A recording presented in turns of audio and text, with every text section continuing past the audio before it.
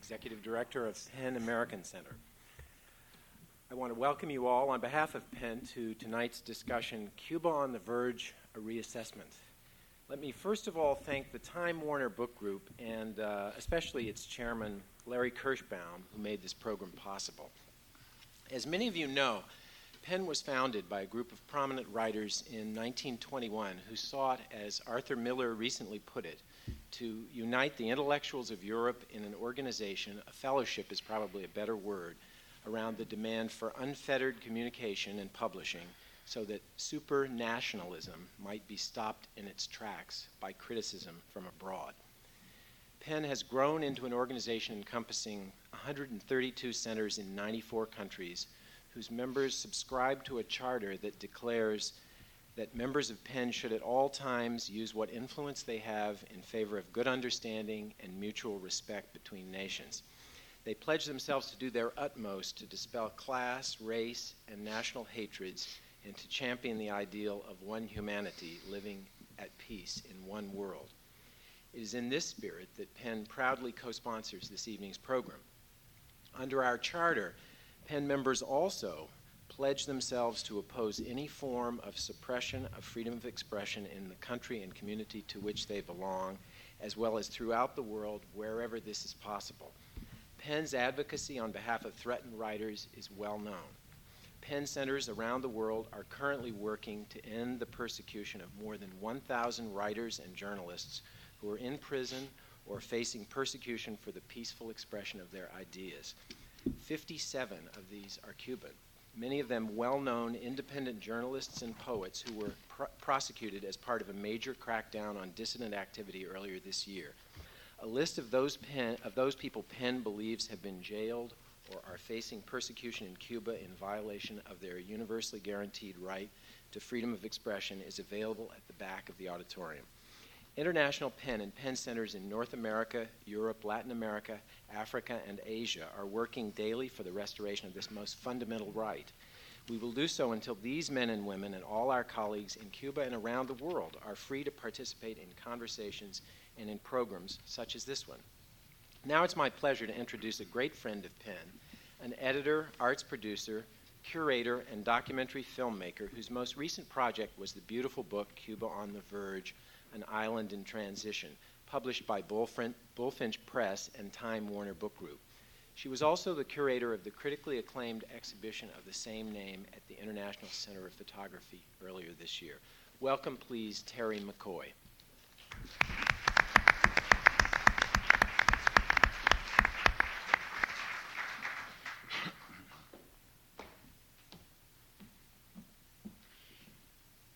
Thank you, Mike, for those kind words about me, but more importantly, for reminding us of PEN's extremely important work around the world and in Cuba in particular.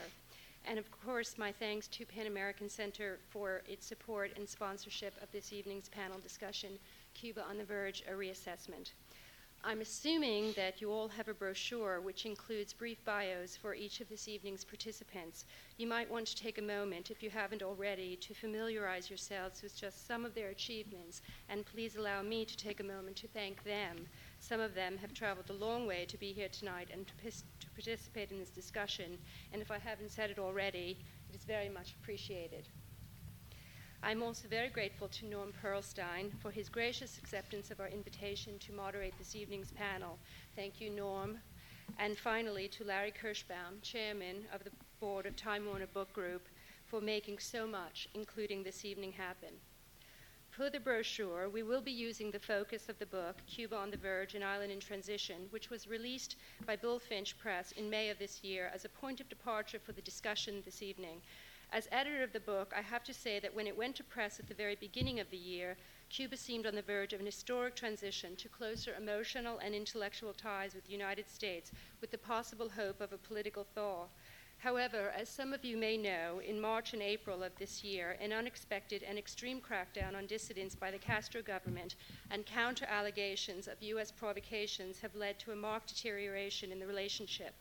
So the discussion tonight is really centered around the questions: what happened, why did it happen, and where are we today?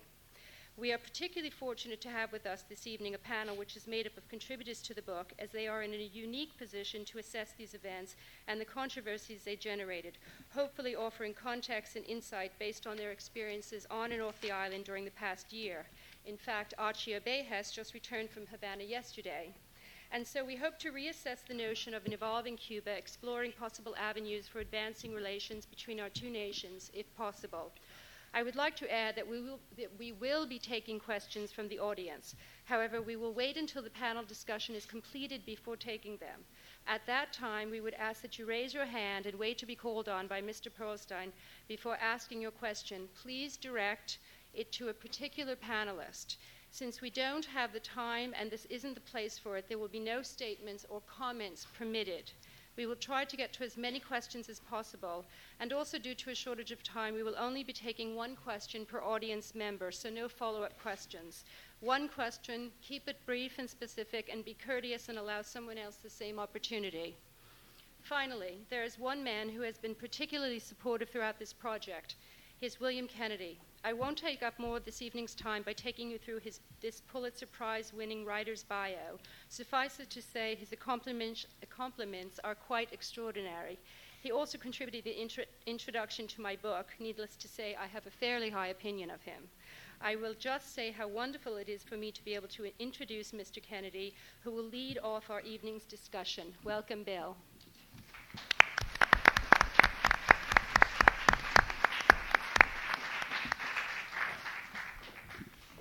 Good evening.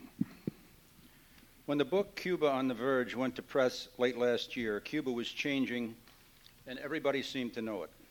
Nobody could be sure how the change would happen, not even Fidel Castro or George Bush, although Mr. Bush thought he had an answer to provoke Fidel into becoming a Democrat with a small d. Americans were heading for Havana, the forbidden city, in ever greater numbers. Legally through the door the Clinton administration opened in 1999, and illegally via Cancun, the Bahamas, Montreal, etc. And at that point, the U.S. government didn't seem to care whether you were illegal or not. Twice I came into Miami from Cuba, and nobody even searched me for cigars. The easing of travel rules under Bill Clinton had also created a people-to-people form of licensed tourism that in 2002 sent an estimated 16,000 travelers to Cuba on expensive lightweight tours, academic, historical, musical, architectural, tobacco factory, bike riding junkets. Cuban exiles sent or carried an estimated $1 billion into Cuba in 2001, and tourists from around the world brought in another $1 billion. Poverty was increasing unceasing for the vast majority of Cubans, while untold billions of dollars hovered over the island, waiting to be invested when Fidel gave the word.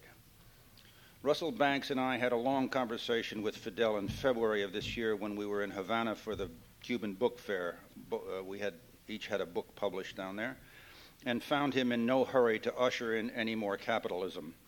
The dollar had been legal since 1994, and the consequent tourism boom is creating a new middle class. But Fidel makes it difficult to buy luxuries, DVD players, for instance, or buying a car unless you're a foreigner, a diplomat, or an artist with what Fidel called hard-earned money is almost impossible. Cars, he said, create traffic jams, accidents, and pollution. And motorcycles, they induce insanity. What a thing, he said, for a third world nation to become consumers like France and Italy.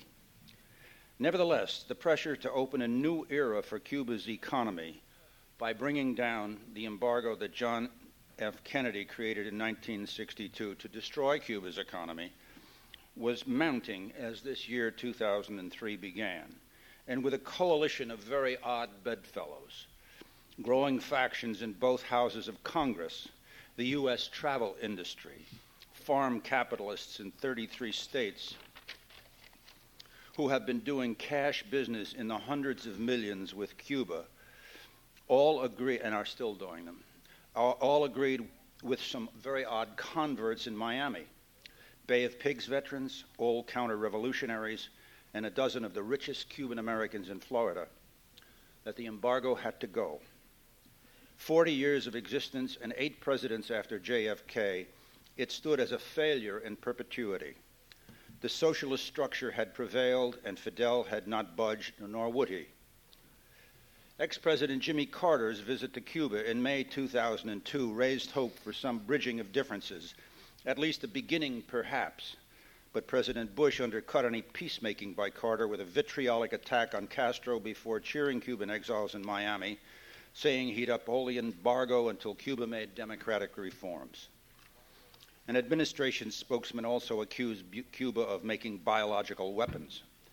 The president's attack came a week after the surfacing of the Varela Project, a petition from Cuban dissidents with 11,000 signatures asking the Cuban National Assembly to sponsor a referendum on democratic reform. Fidel answered this with a petition of his own, 8.1 signatures from 99% of the voting-age Cubans declaring socialism untouchable.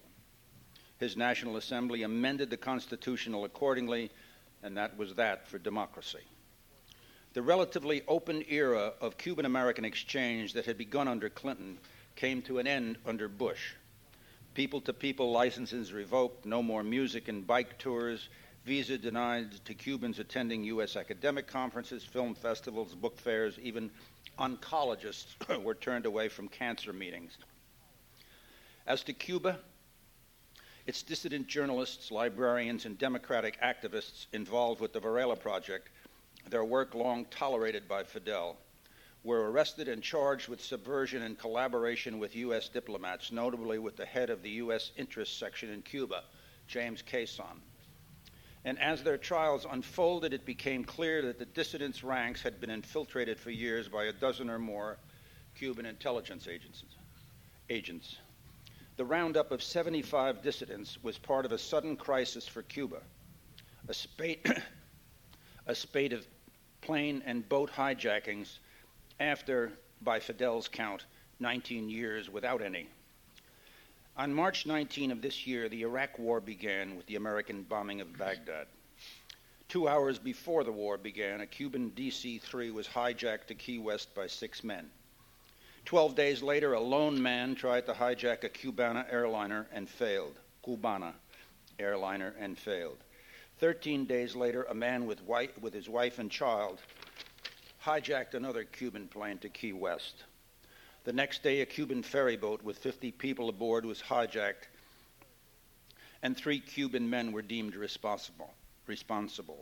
9 days after they were captured at sea and given a summary trial, the 3 were executed by a Cuban firing squad.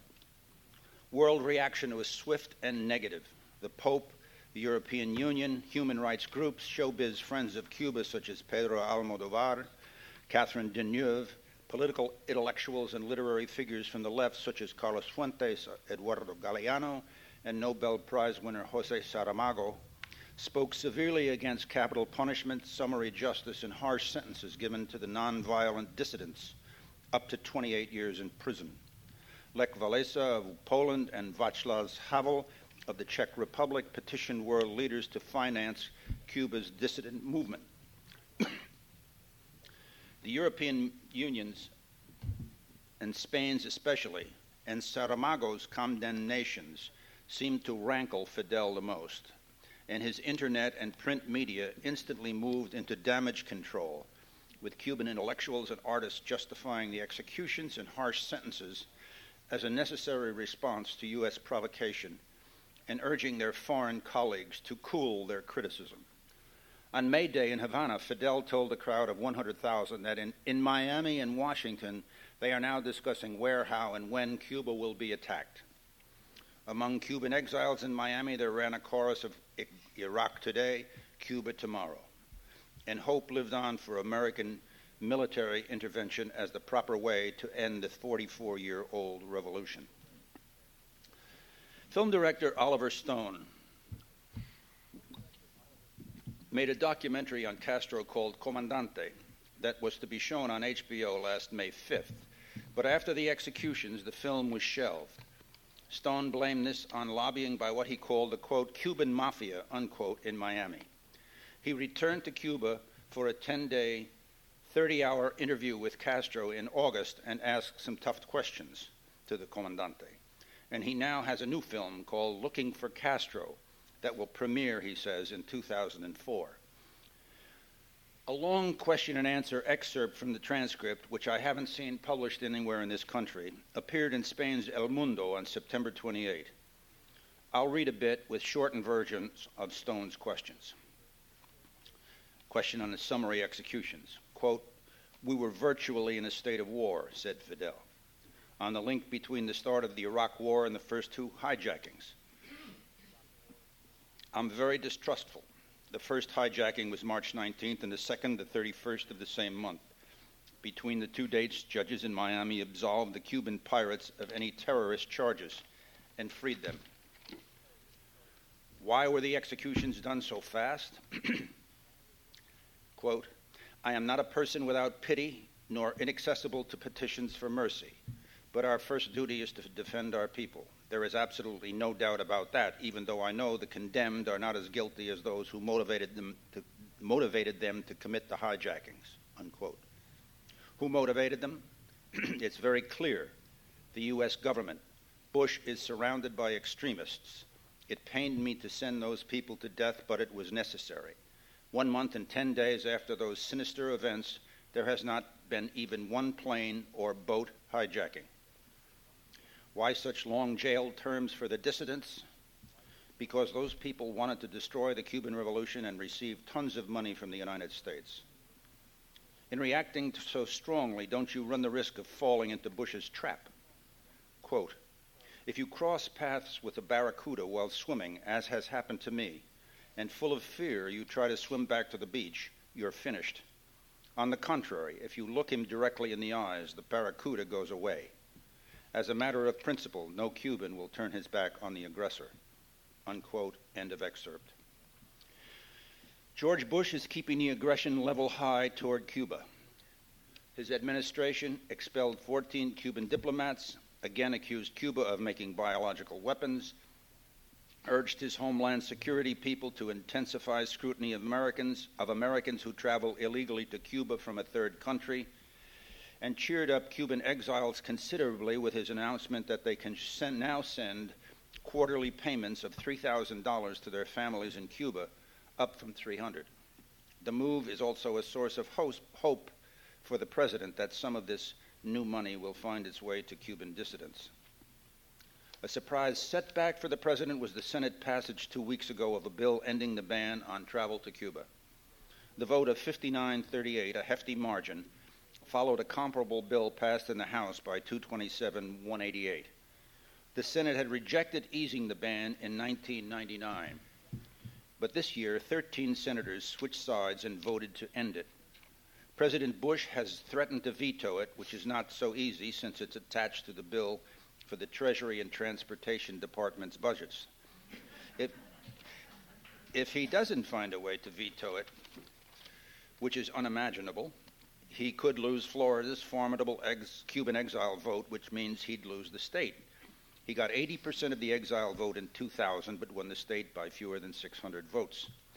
If the bill passes both houses over Bush's veto, most unlikely, it would mortally wound the Cuban embargo and send potentially 1 million American tourists to Cuba the first year and 3 million in 5 years. Since Cuba has only 40,000 hotel rooms on the entire island, this may lead to overcrowding. Cuba will accept any avalanche at its own speed, of course, if it accepts it at all. There is, as we know, a long-standing argument that Fidel tacitly supports the embargo because it can be blamed for the shortcomings of the revolution. Though Fidel is narrowing his inner circle of associates, everything still begins and ends with him. He is 77, no longer a robust figure, but he continues.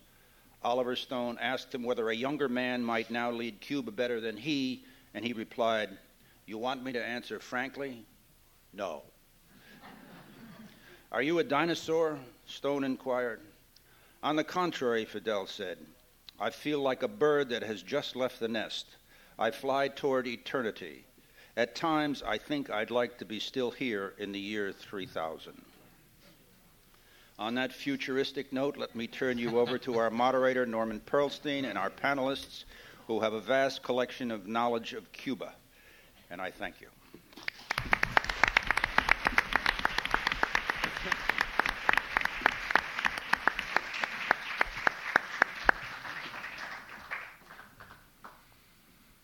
Thank you very much, Bill. And you've certainly given us a great deal to try to build on from your comments.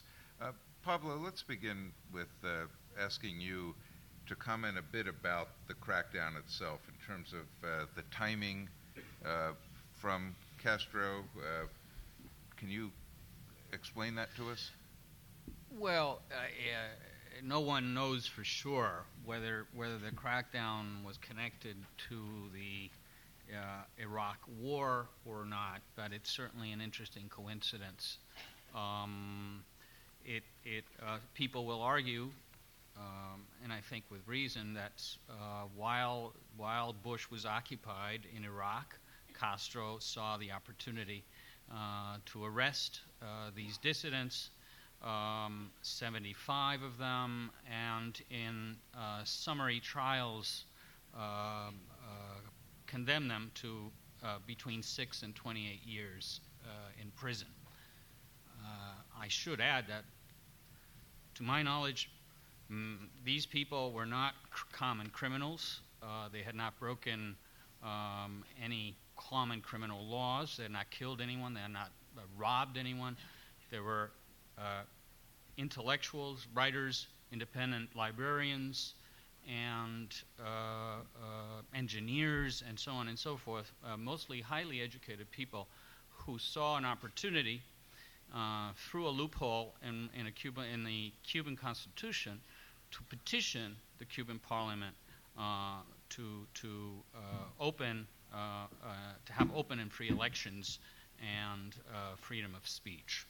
So again, it's arguable that Castro took the opportunity of the opening of the Iraq War to arrest and judge these people. Have you read or heard anything that would suggest to you that the allegation of U.S. involvement in trying to undermine the government through the dissidents might have justified his moving at this time?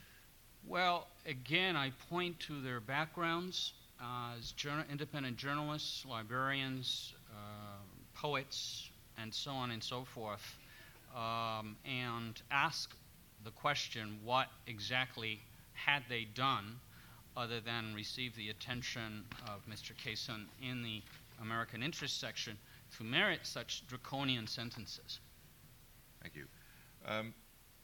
John Lee Anderson, you have lived in Cuba for 3 years, were there in the spring of 2002, and this year, of course, have been spending a fair amount of time in Iraq. And I wonder from that perspective if you could talk a bit about the way the rest of the world looks upon Cuba, looks upon the U.S., and ways in which U.S. involvement in Iraq might have influenced Castro's thinking and also that of many other countries.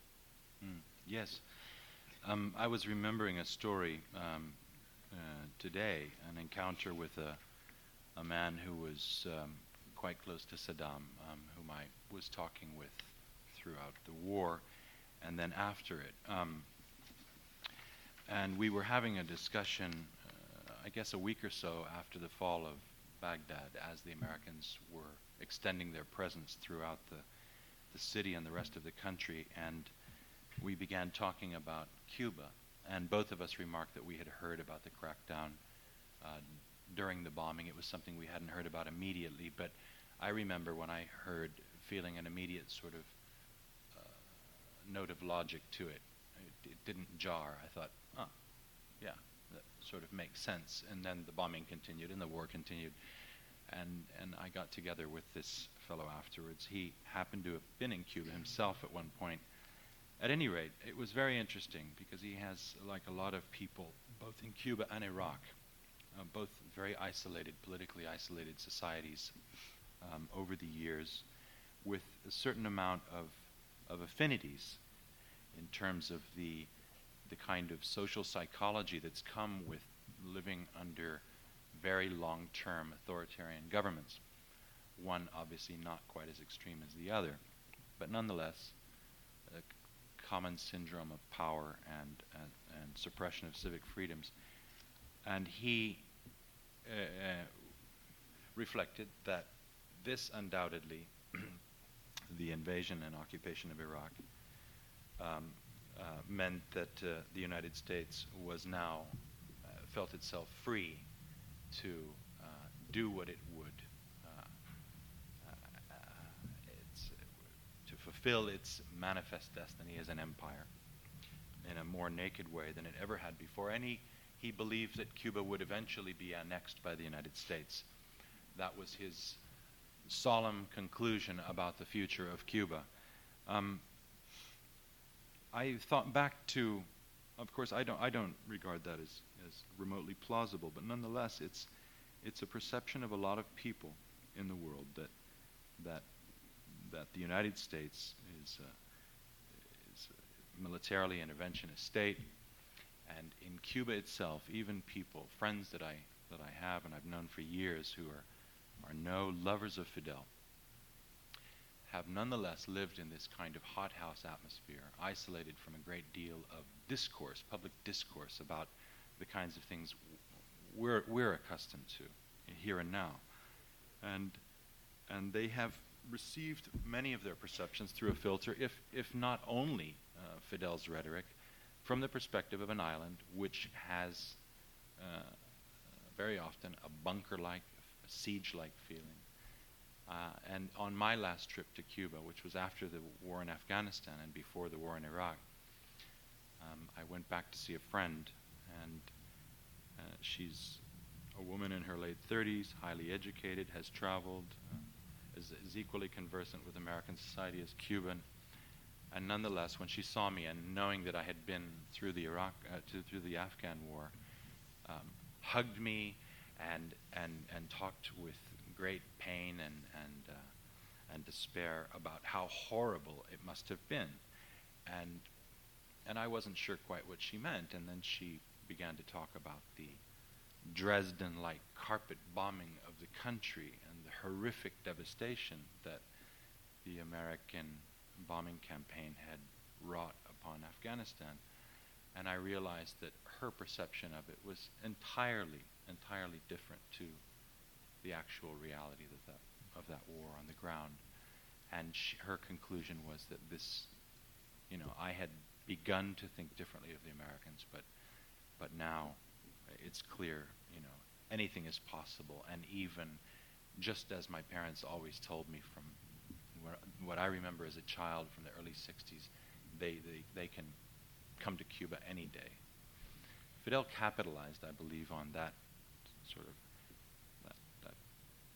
that feeling of paranoia, the bunker-like psychology of his island, and moved at a time when it seemed a reasonable thing to do, something that was acceptable under the circumstances, with a resurgent militaristic United States in the official rhetoric and in the minds of many people, sort of rampaging across the planet. Was there also any sense that Fidel might have been looking to the UN? Thank you very much. Sorry.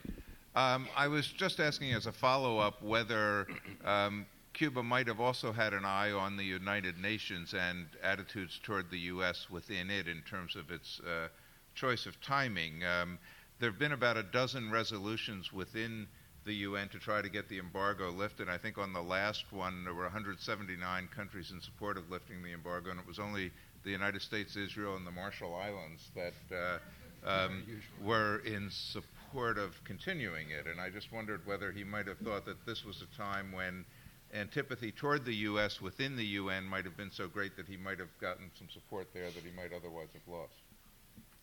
It's entirely possible. I would never be one to double-think Fidel, nor do I think any of us would try. But I think there's a pattern with Fidel of this, of allowing dissidents, opposition, different political culture to sort of to begin to mushroom and then tighten up.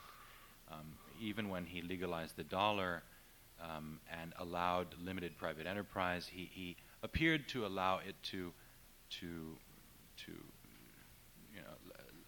let a thousand flowers bloom, and then once they had bloomed, he plucked the ones he didn't want, and allowed others to remain. There's always been this waxing and waning, this tightening and this flexibility by Fidel, which is inevitably clamped down upon, as a reminder that he's always in control. Russell, thanks. As Bill suggested, you were in Cuba in February for the book fair, and you did meet with Castro at that time. Did you get any indication either from him or from any of his close supporters that this kind of crackdown was imminent? No, I certainly didn't. But I would like to expand a little on that. It seems that we're trying to talk about a couple of things here, and I think this meeting has been arranged in some ways for us to try to understand Cuban policy now as it's unfolded, certainly since March, particularly since March.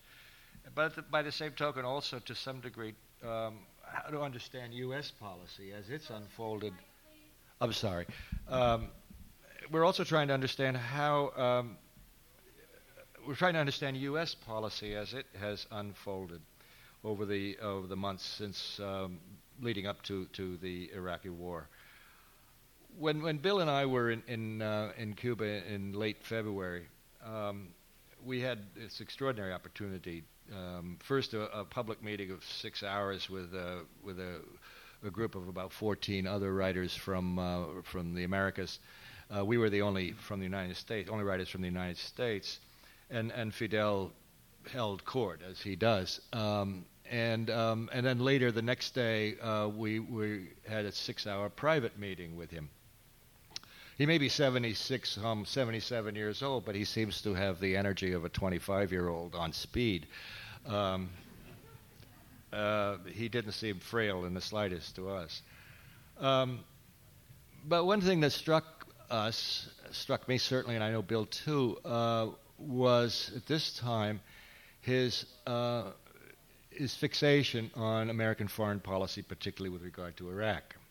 And it wasn't just a curiosity or an attempt to understand America. It was self-serving. It was what does this mean for Cuba?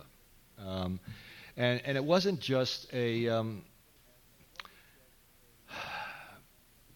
it wasn't an attempt simply to understand it in a practical matter. What are their practical intentions? It was an attempt to understand the mentality and mythology that, as he saw it, these men were operating under. Not their politics even, conservative versus liberal, Democrat versus Republican, but what kind of fantasy were these men, as he saw them, operating under? Which seemed to me to be a reasonable question in late February and early March. And then there was something even more curious to me, and I don't know if Bill will confirm this or not, but I was struck by what seemed to me to be almost an ignorance of American context, political context. And I don't think I was being deceived. But one of the things for Fidel that was puzzling was how can 100,000 or 150,000 Cuban exiles in Dade County have such enormous political sway in Washington? So I spent some time explaining the electoral system, which I don't think was news to him altogether, but I don't know that he'd ever really connected all these things together at that moment. Anyhow, he hadn't. But it was clear that he was operating under a siege mentality that had been exacerbated terribly by the buildup to the war in Iraq. The shockwaves of that buildup and then the war itself, I think we must understand, had enormous implications for third world countries, and especially those who have been designated enemies of the United States. And the Cubans, and Fidel particularly, understood it this way. Finally, it comes down to perception, I began to realize. And this occurred very early in our visit. This was only my second visit to Cuba. I am in no way an expert on Cuba, although I've sat on the side since I was 18 years old watching the Cuban Revolution unfold. and withdraw and fossilize, as it seems to have to some enormous degree. But it came down to perception, and I can narrow it to the difference between two words. When we say embargo, they say blockade. And this makes an enormous difference of perception. We in the United States sit here and regard our policy as having implemented and exercised an embargo. They in Cuba sit there and regard it as a blockade, which means they feel they're under siege, that they're in a state of war. And they behave accordingly. And as we build up here in the United States to, as this Goliath wakes from his sleep, stands up and starts wielding his weapons, they regard that action with enormous fear. This I felt everywhere. I felt it on the street level, I felt it on the ministerial level, and I felt it certainly with Fidel as we talked.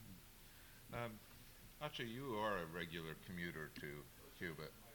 Acha, you are a regular commuter to Cuba and back to the U.S. to Chicago, and I wonder if you could talk a bit about your perceptions of how the crackdown has been greeted by ordinary Cubans in the street. And perhaps you might comment also a bit about the perceptions of the U.S. among Cubans today.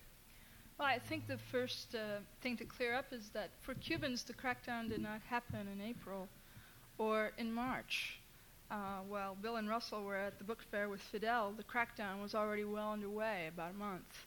It came under the guise of a drug crackdown, and what was happening was that rapid action brigades of the Havana police primarily, but also out in the provinces, were raiding homes in a bizarre campaign designed around drugs, but that which was really netting unauthorized computers, faxes, telephone lines, internet access, cable connections, televisions, etc.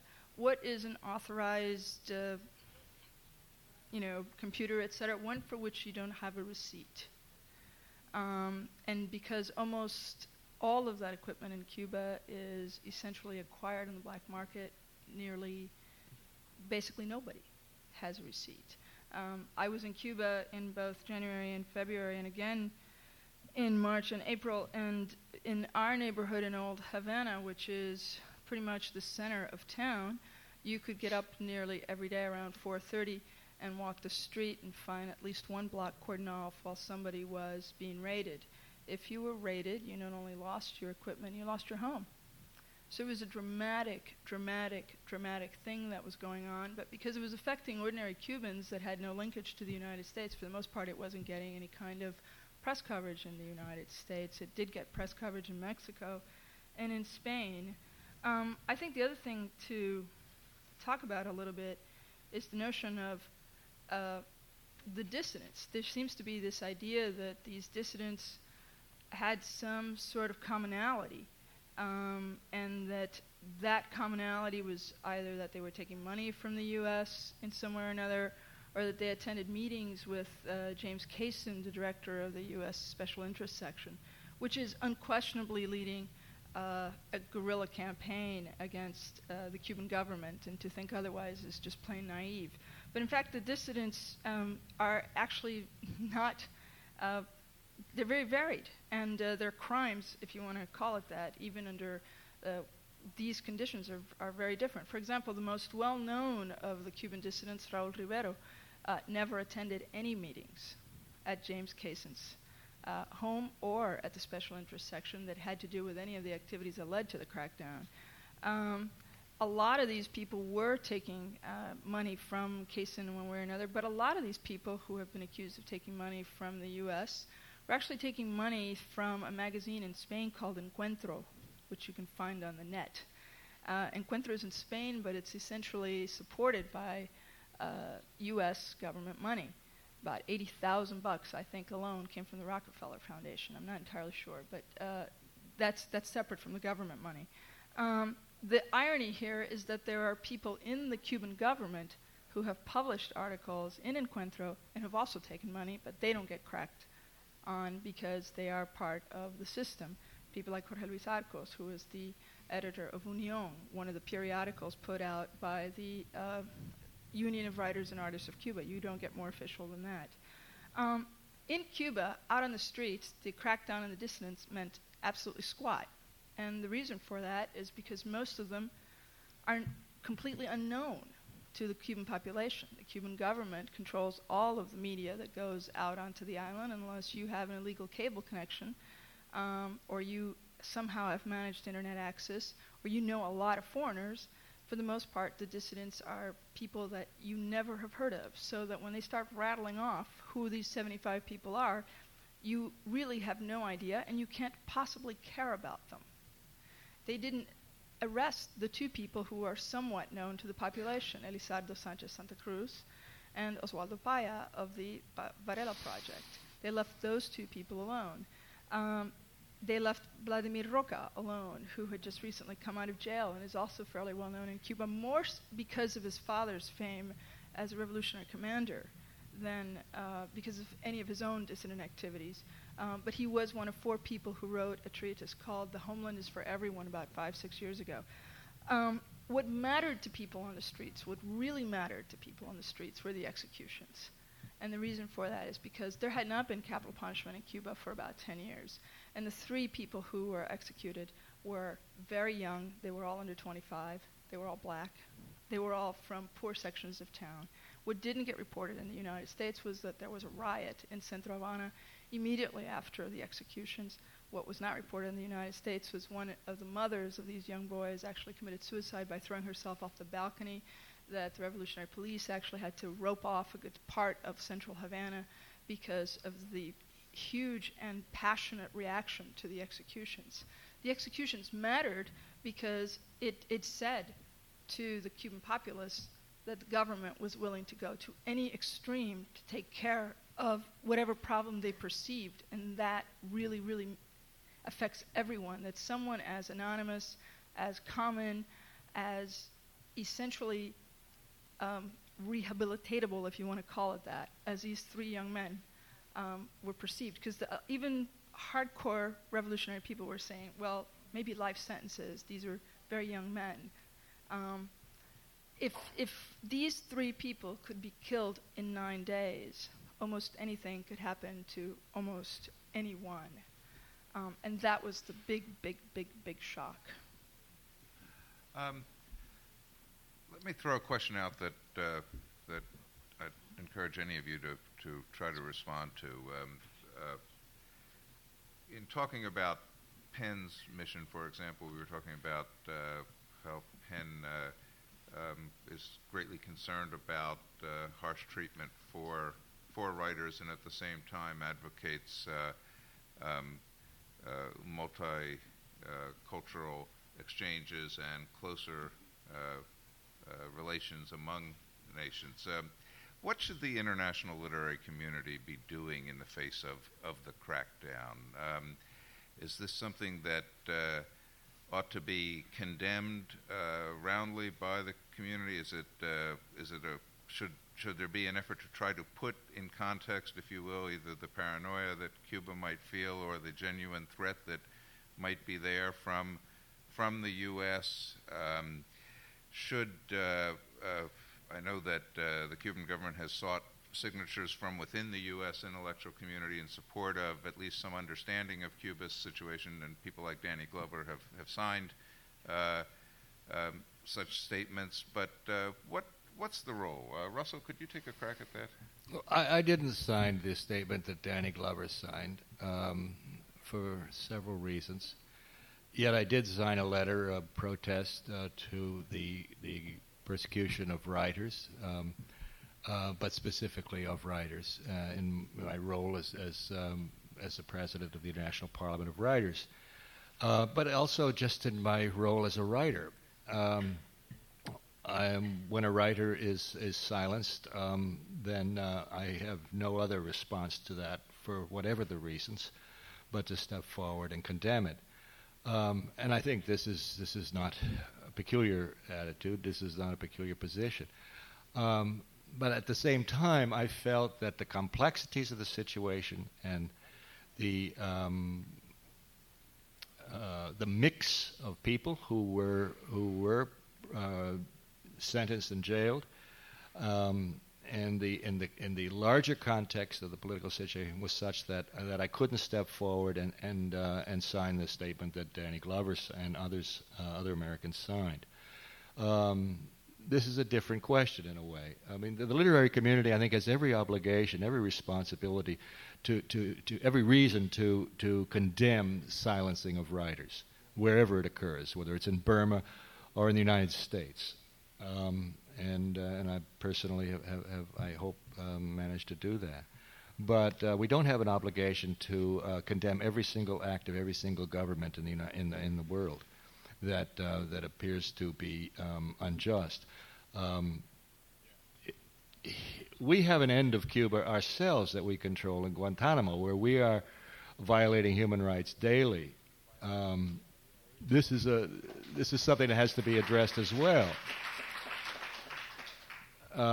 Because we feel we're under siege. We feel that we're at war, and so therefore I have to take that context and apply it as well to the context to the perception that Cubans have of their daily lives. Pablo, could you pick up on this? Yes, and to respond to the question, as a Cuban and as a writer and as a member of PEN, I think that it is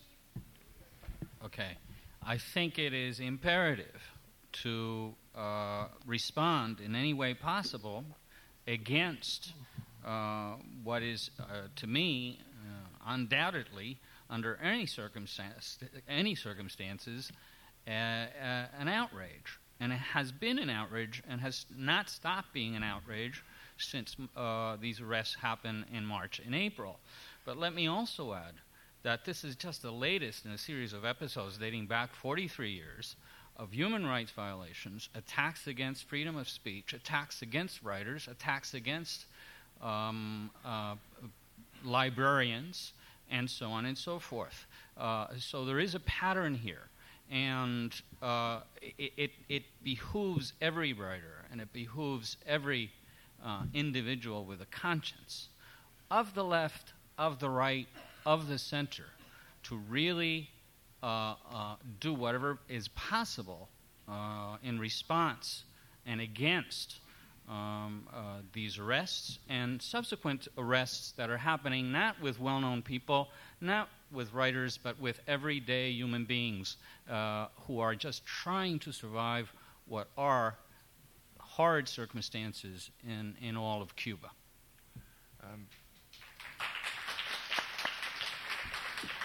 John, anything you'd like to add on that? I'm sorry? Anything you'd like to add? Yes, I mean, I'd like to add my fulsome agreement to the sentiments of both Pablo and Russell. Cuba begs out for more journalistic coverage. It's not something that's been easy to do over the years, and much like depending on what mood Fidel is in a particular phase. I'm sorry. I was saying that Cuba is something that begs out for more sustained journalistic coverage. It's something that's been very difficult to do. Those of us who've been there as journalists all have to leap through a series of hoops in order to maintain access on the island or to obtain it. There are periods in which they simply don't give visas, other periods in which journalists decide they're going to go there as tourists and burn themselves. That is, they'll be punished for several years afterwards by not being allowed. There is, in addition, I guess what I'm saying is that I'm expanding on the internal controls and suppression of intellectuals and writers in Cuba. It does extend to those of us who travel from without and who have relationships with Cuba whereby we try to communicate what's going on in the island. When I lived in Cuba for those 3 years, I was there on sufferance with a visa which allowed me to do a very specific thing, which was to do research for a book. I was very conscious that I was on a tightrope the entire time, and was extremely careful about who I saw, who I didn't see, receiving visits from journalist friends, and I never reported a story during the time I was there in order to maintain my access. One finds different ways, much like people on the island, to get the news out or get the truth out, or to accommodate oneself ethically and morally with living in a circumstance very often that's unjust. I found ways to do that, but I myself did not write stories during those 3 years. And it's something that needs to be known by people, that there is this negotiation that goes on. And it's useful to know that for, I think, the reading public, in order that they understand where certain stories are coming from. There are also people who've managed to obtain residency in Cuba as journalists, again, on a kind of very special sufferance, and they're under a very, very unique kind of pressure, both from the government and from their news organizations, to maintain that franchise in Cuba. And so when you start seeing a lot of stories about 50s Chevys or cigar rollers, it's usually a kind of quid pro quo for a hard story that they wrote and were ticked off and threatened about. It's always been very difficult and continues to be. And I should just add one last thing, and that is that on my last trip to Cuba, I did ask beforehand to be able to write, but I was told no, that I could go there as a tourist with my family. They were still angry about a story I had published in 2000, that I could come, but that if I wrote, I would not be allowed back to the island. So I didn't write, but I did contribute to the book, but I did not write in the press. And with the hope that I could continue to be a voice, to come and go from the island and to choose my moment, as it were. Audrey?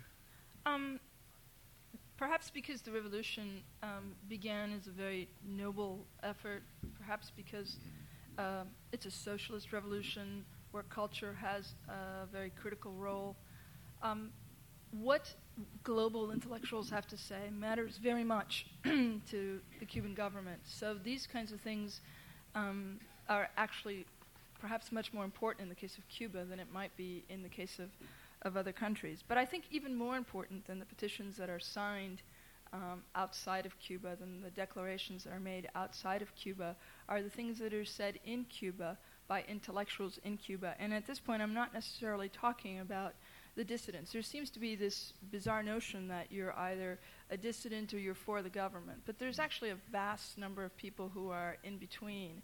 And one of the more curious things that happened last May, immediately after the events of April, was that before all these petitions from the European Union and Pedro Almodovar and all these other things, Fidel himself decided that there needed to be a petition from Cuban intellectuals asking foreign intellectuals to trust them, to chill out, to take his word for the fact that these actions that were taken in April were absolutely necessary, and by implication that the executions were also necessary. And so a gigantic campaign was put into place to get the signatures of as many intellectuals as possible.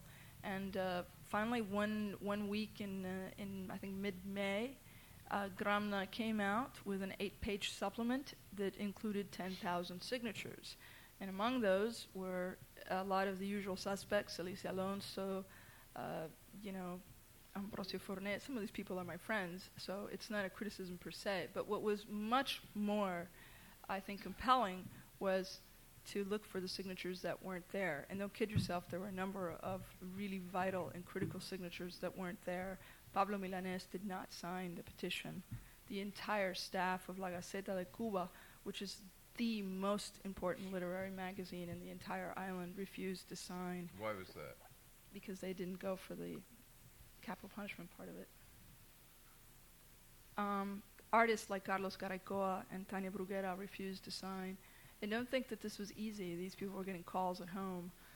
Tania's my partner, and I was there during the campaign to get her to write. And I actually ended up answering the phone a number of times from the authorities, the phone calls from the authorities calling her in to come sign. This was roughly around Passover, and we actually had the Minister of Culture over for Seder. And we're living in a complete state of panic about what would happen if the dinner went sour because he chose to ask about the petition. Mercifully, he was very courteous about the whole thing and avoided the subject. But our entire table of friends were people who had refused to sign. We had 25 people, and all of the Cubans there had refused to sign, and all of them are revolutionaries by every definition. So don't think that it's so monolithic. I mean, there are people there who are not interested in, Miami, who are not interested in U.S. intervention. They're interested in Cubans making decisions for Cubans, Cubans determining fate, Cubans deciding when reform happens, Cubans wanting reform. May I say, that's a very powerful point. Yeah. I think that's an incredibly important and powerful point we make here, and I suppose to some degree are also made in Cuba, between the good guys and the bad guys, really don't hold, and they make it very difficult for us to come in and take strong stands here and strong stands there without admitting the complexity of the Cuban people themselves and their relation to the revolution. Yeah, and Oswaldo Payá himself is somebody who has said on a number of occasions that these changes are changes that he wants to happen, this opening of the society and free elections and so on, within Cuba and for Cubans. So it's a very, very important point that Achi brought up. Let me ask one last question to you, Achi, before we go to questions from the audience. When I first heard about Terry's collection of the book Cuba on the Verge, An Island in Transition, being quite literal, I assumed that this was a book that would be speculating on what would happen to Cuba after Castro's death, and that was what we were on the verge of, and this was the transition, which of course is quite different from what Castro told Oliver Stone about his own plans for immortality. But I wonder if it would be fair if you could speculate a bit about what is likely to happen. Is there if you will, a government in place that has the kind of popular support to continue Castro's policies after Castro, or is there a segue to a different kind of government that we might anticipate? Well, the official line is that Raul Castro takes over. And if you had any doubts about that, when Fidel fainted in 2001, I don't know if you all recall, he had a little hard time there in the sun. What was fascinating was watching the people around him immediately come to the microphone and start screaming out, "Viva Raúl," which was a big sign that they had no clue what was about to happen, but they were getting ready just in case. Pérez Roque did it, Laje did it, and these are the people who are in place as supporters, as the infrastructure of the country, Carlos Laje, and of course Felipe Pérez Roque, who's the Minister of Foreign Relations, who you have probably seen on the news in the last few days because of the UN vote. What is important to realize, though, that it really doesn't matter who comes into place, and it doesn't really matter what the Cuban government plan is. There's really only one thing that matters, and that's how will the U.S. government respond to whoever is in place. Will they lift the embargo? Will they lift it little by little or all at once? Will they establish diplomatic relations? Will they allow trade? what will they do in terms of the inevitable flood of people from Florida that will be illegally dashing over to the island to do God knows what? What will be the American response to whatever Cuba tries to do? You see, a government run by Raul Castro that is recognized by the U.S. is a very different government than a government run by Raul Castro that has no choice but to continue in this mentality of siege, of war that's going on. So much depends on that. A lot of the excuses fall away if the U.S. would recognize the new government, but that will depend a great deal on who our president is. So, to some extent, that also depends on what you do. Some questions from the audience, please. We've got a bit of time. Yes, sir. Yes.